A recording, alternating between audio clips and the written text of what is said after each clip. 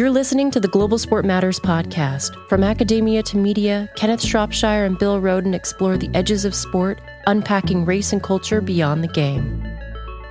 Over the next series of episodes, Ken and Bill examine progress versus change, a central theme outlined in Ken's book, In Black and White, Race and Sport in America. Along their journey, they will reflect on the historical moments in the context of sports today, hoping to discover new pathways towards an equitable future. This is Ken Shropshire. Welcome to Old Heads, New Thoughts. I'm here with my good friend, colleague, extraordinary writer, erstwhile columnist. Not sure what erstwhile means, but I know that's one of those words you stroke on your students and never use this again. Erstwhile. Bill, welcome. Good to see you again. Good seeing you too. I'm erstwhile present. So we've got a lot going on. We don't have a whole lot of time, but as we convene today, and we're going to our plan, depending on our timing, Mr. Roden has an important train to catch. Still doesn't have a jet, so you've got to rely on that form of transportation. That's right. Talk about the breaking news on Jalen Hurts and kind of all the issues surrounding the money and other athletes with that. We're going to join MLB in celebrating Jackie Robinson Day, which occurred I guess every year on the 14th or 15th, Bill? You know. Let's go with the 15th. So it occurred this past Saturday, and we want to talk about some issues related to that. And then we're going to try to talk about the WTA and boycotting events in China and the like. But Bill, let's get right to the big news of the day, which I guess one of the things that happens with us every now and then. You were the first one to tell me that Jalen Hurts has the Eagles quarterback, the master of the quarterback sneak. soon to be outlawed. The deadlifter of all times. That he signed a new deal, the biggest deal in the National Football League in terms of money. So, Bill, tell us about it and tell us your thoughts. Yeah, well, erstwhile, by the way, the definition is former. So let's scratch that. Wait, is that the first word that pops up? Yeah, first that's it. Adjective, former. His erstwhile rivals. So screw that, Ken. We're all present tense here, brother. This is like, what is it, in Living Color, where the guy in prison is using all these big words. Not sure what they mean. You say Stephen A. Smith. Let's scratch that. Yeah. Like example is erstwhile rivals, or Mary Anderson's erstwhile the queen of American stage. So it's not, So anyway, just so you know. But anyway, you what I said. You're my former colleague and friend, or yeah, that's what you. No, well, erstwhile columnist or something like that. So what? Screw that. Anyway, Jalen Hurts is not an erstwhile millionaire. He's a In fact, it's so funny. I've been banging out another column about Lamar Jackson. Using, Odell Beckham last week signed a contract with the Ravens. And I was writing a column about that, but tying it into, Lamar Jackson. And I was making this point about how, Jackson is not just doing a tug of war against Steve Bisciotti, the owner, but he's doing a tug of war against all the NFL owners who have basically been steadfast that we are not giving guarantee contracts. And then here comes the news, but the Jalen Hurts, because I had a paragraph there that said, well, will these next round of superstar quarterbacks, Joe Burrow, Jalen Hurts, Justin Herbert, Trevor Lawrence, will they be the ones to do it? And lo and behold, Jalen Hurts signs this huge contract, $255 million, 5 years, $255 million. Then I was waiting to hear 178 guaranteed. So it's still not fully guaranteed. And of course, his agent, the black woman agent, Nicole Lynn, which kudos to her. I mean, that's great. But I guess I'm wondering, you've had all these quarterbacks who've got this leverage. And clearly, Jalen Hurts could have said, I want a fully guaranteed contract, and I guess I'm wondering, is the reluctance that, how it is, Ken, whenever players make that kind of argument, the owners always talk about the game. Well, come on, it's a game. We have to give you more players. But when the shoe is reversed and the players are on the wrong end of the stick, the owners always say, hey, listen, this is just business. This is just business, So I'm happy for Jalen Hurts.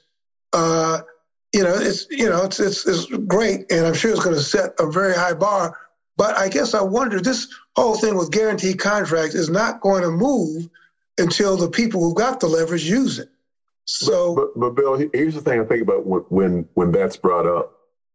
So at some point in the negotiation, probably what Nicole Lynn heard was this: we will guarantee up to $179 million. And so she said, well, I need some more money. And they said, well, we can't guarantee anymore, but we'll give you another, $60 million on top of that. So so there could have been a fully guaranteed contract, one possibility, except it may have been at a lower number. So that's probably it's almost a, keep referring to Curt Flood, almost a Curt Flood moment, just to want to make that statement that we're not, other than the Cleveland Browns, others are doing it too. That it is a practice in the league to give fully guaranteed contracts. But now it seems like maybe it's more practice in the league. Okay, here's our fully guaranteed number, and then here's what we're going to do on top of it. And the fully guaranteed number has gotten bigger over the years than historically, right. Largely for quarterbacks. Well, I mean, $255 million that the Browns gave to Deshaun Watson is $255 fully guaranteed. It's not $255, 180 of which is guaranteed. Well, we'll put an asterisk by that. That's right. It is what it is. That's what the league has done. That was them. Yeah, no, isn't that a legal precedent?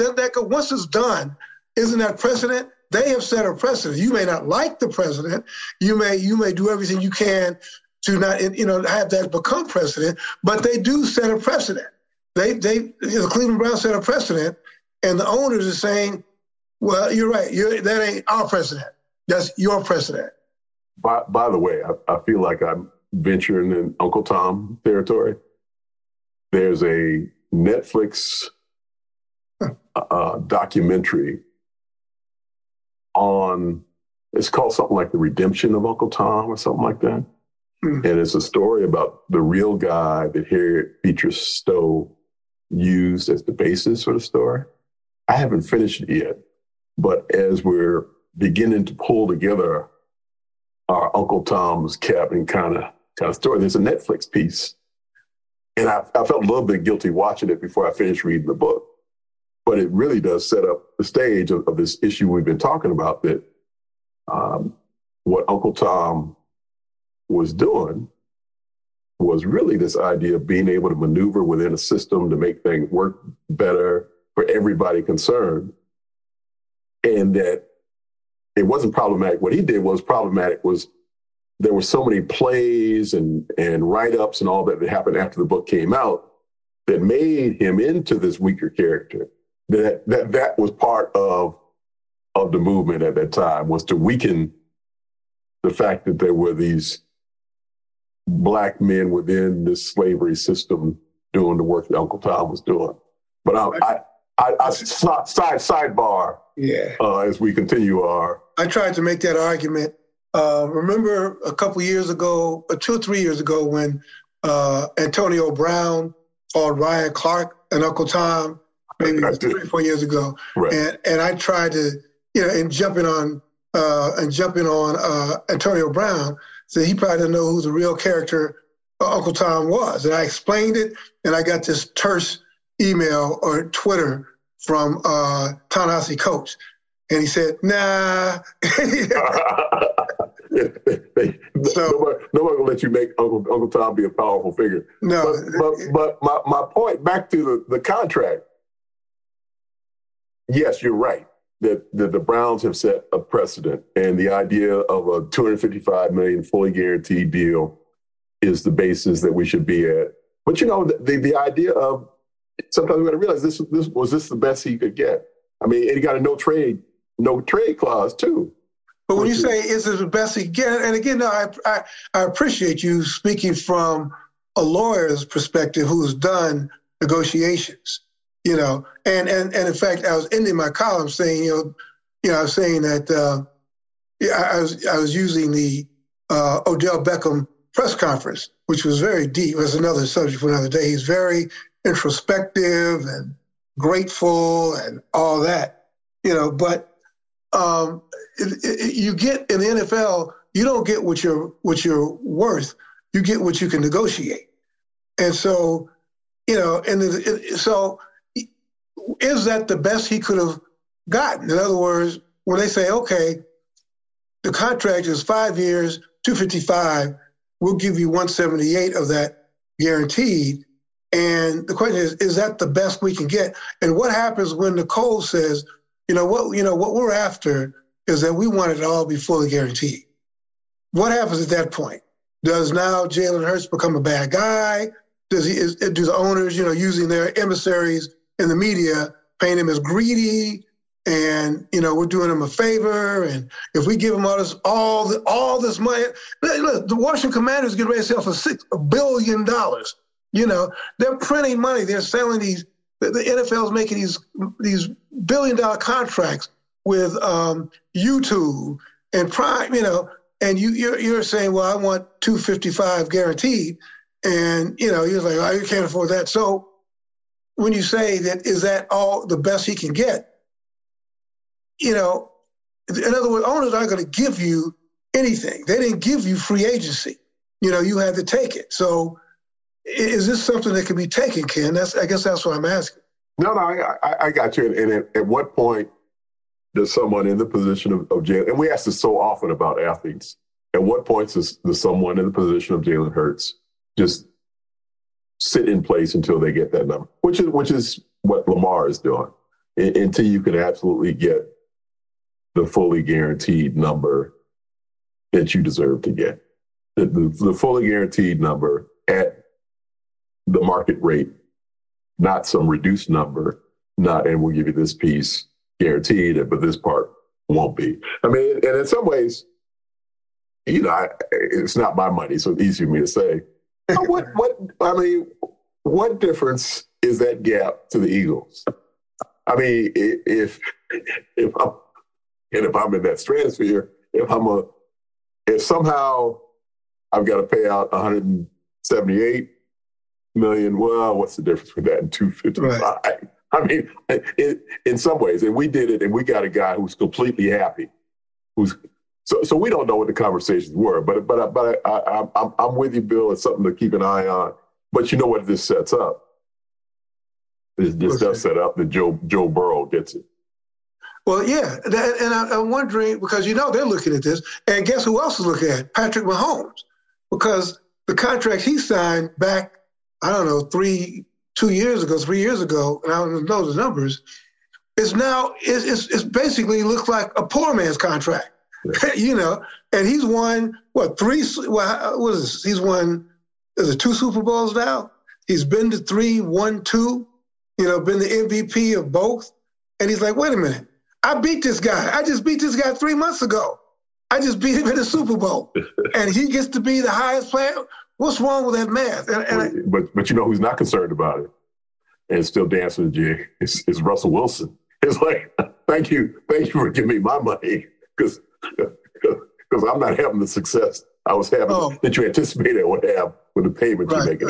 That's true. He's not going to. Russell, got anything to say? No, I'm good. I'm good over here. But let me ask you a question, Ken. So I'm thinking, again, I'm writing this up. Does this basically undercut Lamar Jackson? Because, again, he's up there trying to hold out. And I think maybe to your point, maybe I want fully guaranteed contract. Maybe that number comes down. They say, do you want the same guaranteed contract that Deshaun Watson got, $255, or will you can we agree on another number where we can both go to the beach? I think it absolutely undercuts Lamar Jackson, that you got a real market moment. You got a geographical market very similar. And then here's a guy who's had greater success team-wise, for sure, on the field of play, that has had fewer injuries. So everything points to, speaking of who's doing the jig, to Baltimore saying, okay, Lamar, now what do you want? Why? And the only argument he has is on which is how sports contracts are largely paid, especially for rookies. He's not a rookie anymore, on prospective future performance. I know this is what I'm going to do, and you should pay me for what I'm going to do. And Baltimore will argue like crazy. Like, we put side by side on what's been done. Right. And you got to put the team factor in there most severely. And it's tough. Yeah. So to your question, Jalen Hurts did not do Lamar Jackson a solid in terms of the guaranteed part. Right. And then I'm looking at even the owners, how I've been listening to this biography. I shouldn't admit I'm listening to it. I've been reading this, David Marinus's biography of Vince Lombardi. And after Lombardi led Green Bay, Green Bay had been terrible for years. And he waltzes in there and leads them to the championship game, which, by the way, they lost in 1960 to Philadelphia. But after that game, all of a sudden, everybody the Giants want Lombardi to come back. They want him to be their head coach. But the powers that be in the NFL, the George Halas and Paul Brown, they say, well, no, man, we as the NFL need you to stay in Green Bay because you rescued that franchise. That was a weak link. And we need you to stay there. So, and again, it's this whole thing of what you're up against is this ownership. So I'm thinking that even here, Philadelphia jumps out there, and you're right, they do Bisciotti a favor. They say, okay, we're going to jump out there and give this young black quarterback this mega contract, but guess what? Even him, we're not going to guarantee it all. So you're right. So it weakens Lamar's position, which was not a strong position to begin with, but it strengthens potentially Joe Burrow. For sure. Yeah, and that the great book, when Pride Still Mattered, is that the name of the book? Yeah, when Pride Still Mattered. Yeah, it is a great book to, there's that book, and there's another book called The League by David Harris. Oh, yeah. It really gives you the structure of, if you don't think these owners, the formal collusion word is one thing, right, but the idea, Pete Rozelle had this phrase, and it comes across in that David Harris book, especially league think, that everything we have to do has to be for the league, right? Which is what he was trying to promote downward. And the idea of not giving a fully guaranteed contract, I mean, that from the Eagles is league think, as opposed to what Cleveland did was not league thing. I mean, they broke ranks. That was not. Yeah, Rozelle is rolled over to the grave thing. No. We said we weren't going to do that. Cleveland said, that's me think. That's me think. Said, we need a franchise quarterback, and we're going to do it, So, and I guess I was even naively thinking that, the owners say that the reason you got these salary caps is to protect owners from themselves. Right. And I was thinking, you got a guy out there like Lamar, and who could really, whether it's a coast, what owner has the discipline not to jump out there and say, I take him? And the frustrating thing But it's real that, Lamar was hurt twice at the end of the year. I mean, Joe Burrow was hurt too. He missed damn the whole season. But he came back and led them to a Super Bowl. So I guess I'm saying that I don't think that even if Jackson was not hurt, I don't think that they were going to still give him a guaranteed contract unless he would have taken Baltimore to the Super Bowl.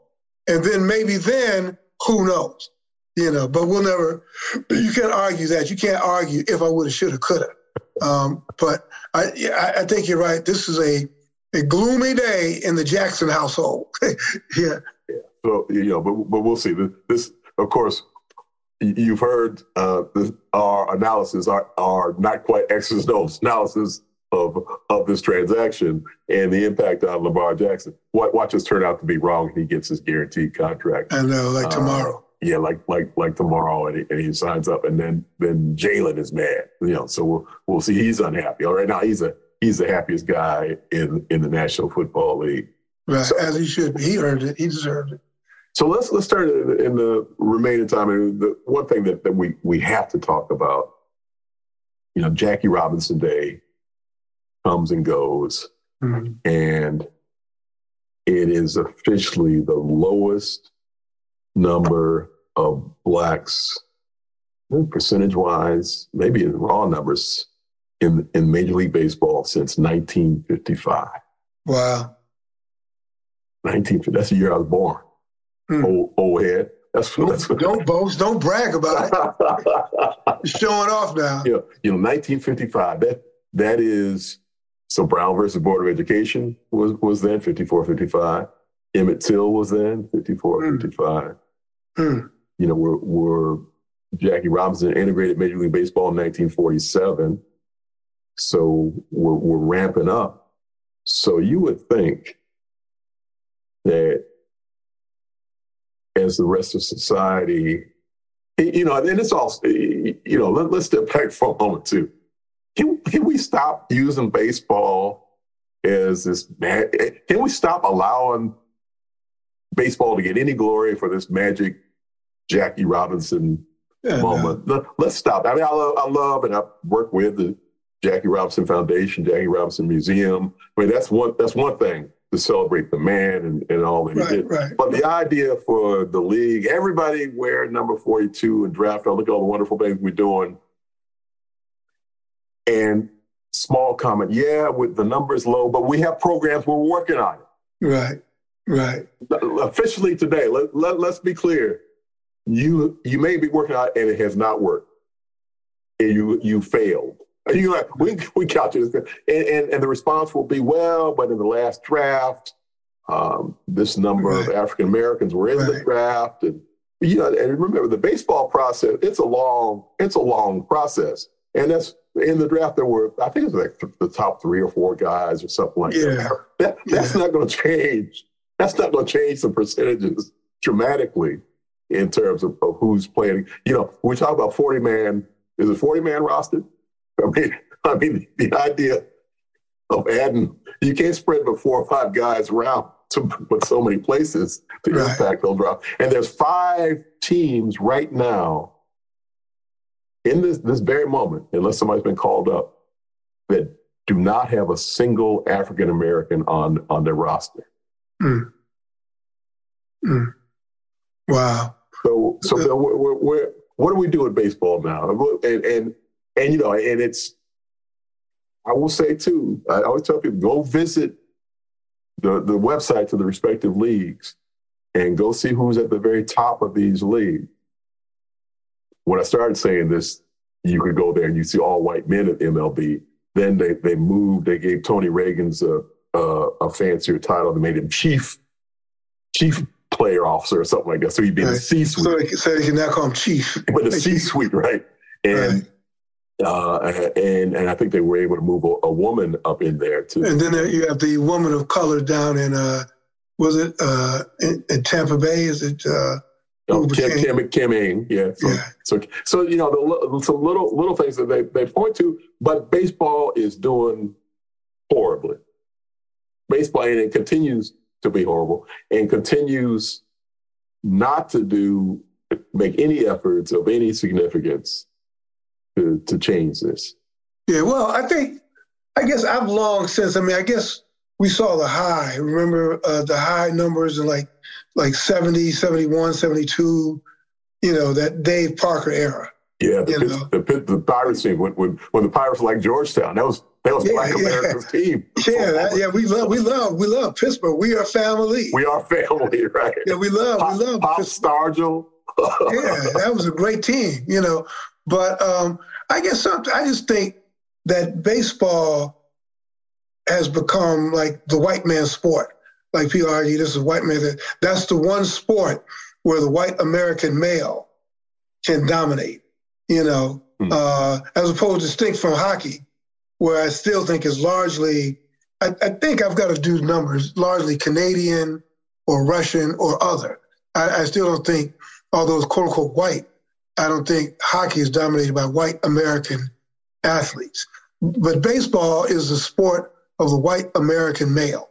That's the sport that they can be untroubled by competition. And then you people, well, look at the 33%, Latin presence, but it's a very quiet 33%. I mean, real quiet. It's not like they're arguing, and I know I'd probably get in trouble for this. Not like that 33% is saying, how come we don't have 33% reflection in manager, in the dugout, or 33% in the C-suite? It's kind of like, cool. We'll take the money and run. So basically conceding control to the white players. So that's my cynical thing about baseball, is that it's just become this oasis for the white athlete. And people want it that way, just like in soccer. I think for a long time, people did not, in this country, they wanted soccer to still be a sport of middle and upper middle class white folk. They did not want soccer to look like the NFL or like the NBA, So, so when you say what can be done, I think they're doing it. It's almost like benign neglect. They're doing it. And we'll take a few here, like you said last year, when you had one or two being at the top. But as you said, that's a drop. That's less than a drop in the bucket. It changes nothing. And I guess the best day for baseball when Dusty Baker wins the World Series. Well, see, it'd be great if Dusty Baker could play. If the Houston and LA could play every year, because see, we got a black manager, we got two black managers. What do you want? So yeah, no, that's my unscientific response. No, it's dismal, and it is. I just more than anything else want us to be aware that same time next year there's a professor Lou Johnson who wrote a great piece in Global Sport Matters, I think in 2021. Again, that's 2 years ago, on this issue. And he looks to the first time this issue was kind of raised, the decline in the number of black athletes. I think the decline started, I could be wrong on this, in 1977 was when we first started going down. I mean, interestingly, for those thinking about this issue seriously, there was a point, and I think it was during the Pirates era that you're talking about, that we thought, and there were a lot of publications that said the league was 30% black.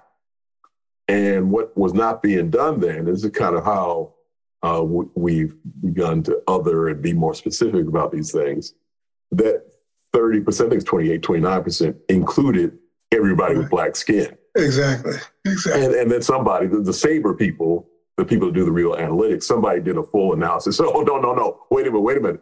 The real number of African Americans, and in the sociology material, they're starting to call this ADOS, African American descendants of slavery. Mm. I mean, this is kind of the parsing that some folks are beginning to do, and there's also some of the parsing being done. A whole another show for who should get reparations. Right. It's American descendants of slavery. So they concluded the number was actually 19% was the highest percentage ever. And now we're down to, I think it's 6 or 7% African-American ADOS in Major League Baseball. And so this is the issue that we're talking about, but that was first raised and RBI, reviving baseball in the inner cities. That's when that started, was way back then. And, it's like so many of these other things, after a 30, 40-year run, when it was 70s, that's 50 years ago. 50, I know, brother. Yeah. And, we got 50 years on RBI. We got 20 years on the Rooney Rule. Let us face the music. Right. Some things just don't work. Right. But it's the illusion of it.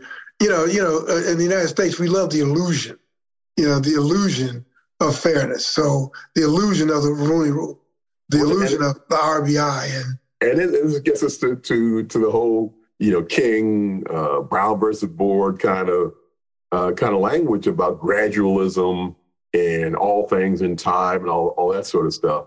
Well, what's the church call response? How long?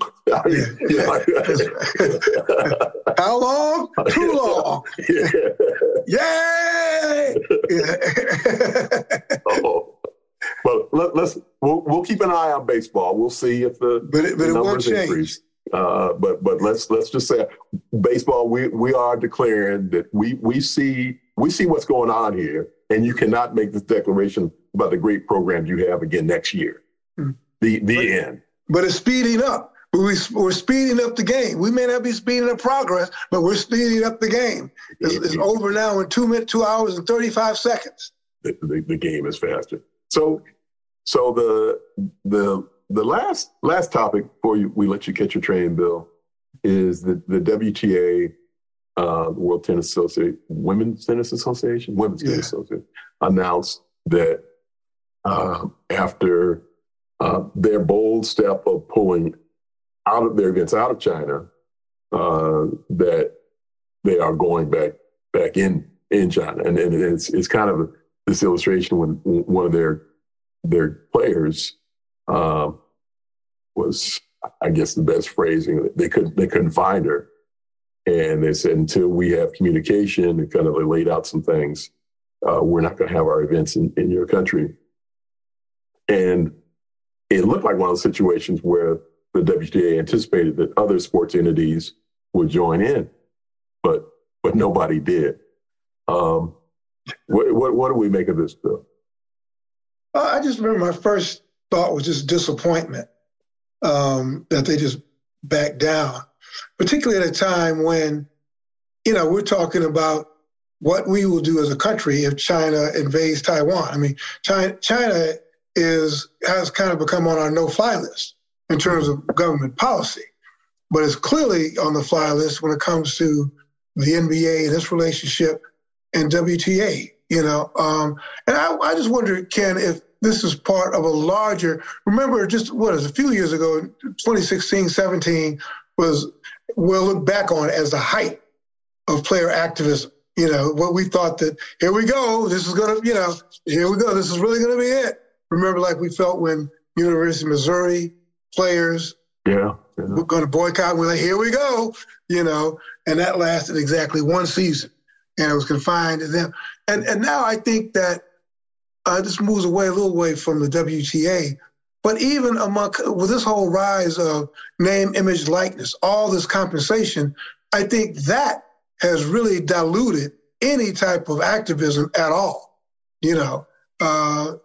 because they say, why are we going to protest when we're kind of living deliciously now? Well, this is the heart of it, right? The idea of this is the Jordan, Tiger, Nicholas Palmer effect of the best way to get paid is to be apolitical, right? Is to not support Harvey Gantt, is to not engage in any of this stuff.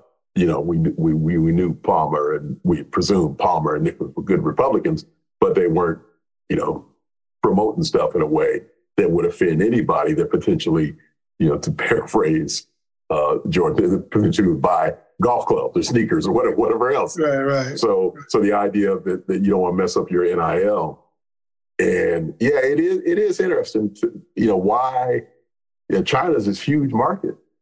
And, what they say, Chinese buy sneakers too. They buy sneakers and rackets too. Yeah. So and if you're a tennis player and you're on the tour and if they're going to make it lucrative, are you going to stand on principle when nobody else is? Yeah. It was the, what they call the Animal House Blutarsky, John Belushi moment where he's just, okay, everybody come on. And he runs out and nobody follows him. So it was one of those moments, which is unfortunate. And when you saw the bold stance that the WTA took, you did think for a moment, okay, there's going to be an onslaught of activity, especially in this environment where more of that was happening. And what you got was a deafening silence, which ends with the WTA saying, okay, we're back. Yeah, and I guess I'd like to find out, and I should maybe next time we go on, find out what is the NBA's activity now in China? How are they involved in China? They still have merchandise deals? I don't know. What players are still involved in China? That I don't know. Yeah, and now that the Daryl Morey thing has faded away and they're back on Chinese TV, are we all in good stead again? And is all that to end the show as we started? Is all that now erstwhile? Yeah, that's not good use of either. Erstwhile resistance, erstwhile militancy. my father's thing was he made us learn. He would give us a list of words that he would pull out of the newspaper every day. And most of the time he would give us these words. Like in high school, everybody hated to come to our house because he'd make everybody, what do these words mean? He'd write it out and we're trying to shoot pool or do something. He's like, what do these words mean? So erstwhile was clearly not one of those words that he delivered to us. So we're going to become, I'm slowly becoming my father, but at least he knew what the words meant before he used them. Yeah, it was a teaching moment, a fleeting teaching moment.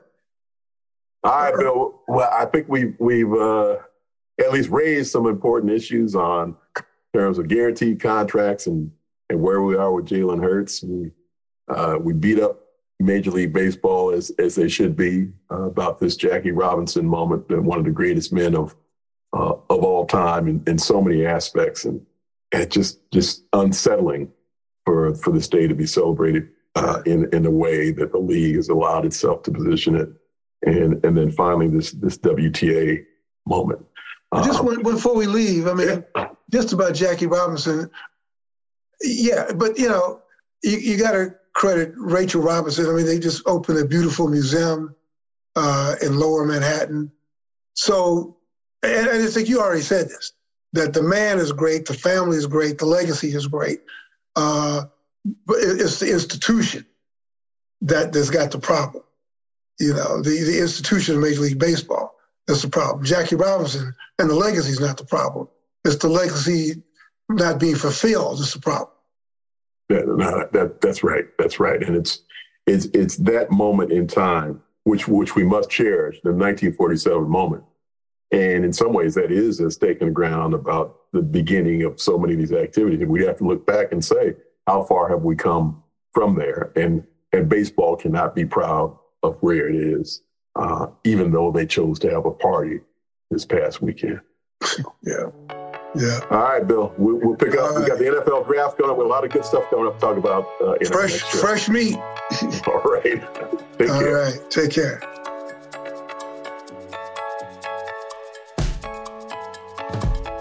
Global Sport Matters podcast is a production of the Global Sport Institute at Arizona State University. Our senior coordinator of digital content is Brendan Kleen. Our manager of strategic initiatives is me, Kendall Jones, and our marketing and event assistants are Luke Padway and Aiden Corrales. Find and follow us on Twitter. We're at Global Sport MTRS.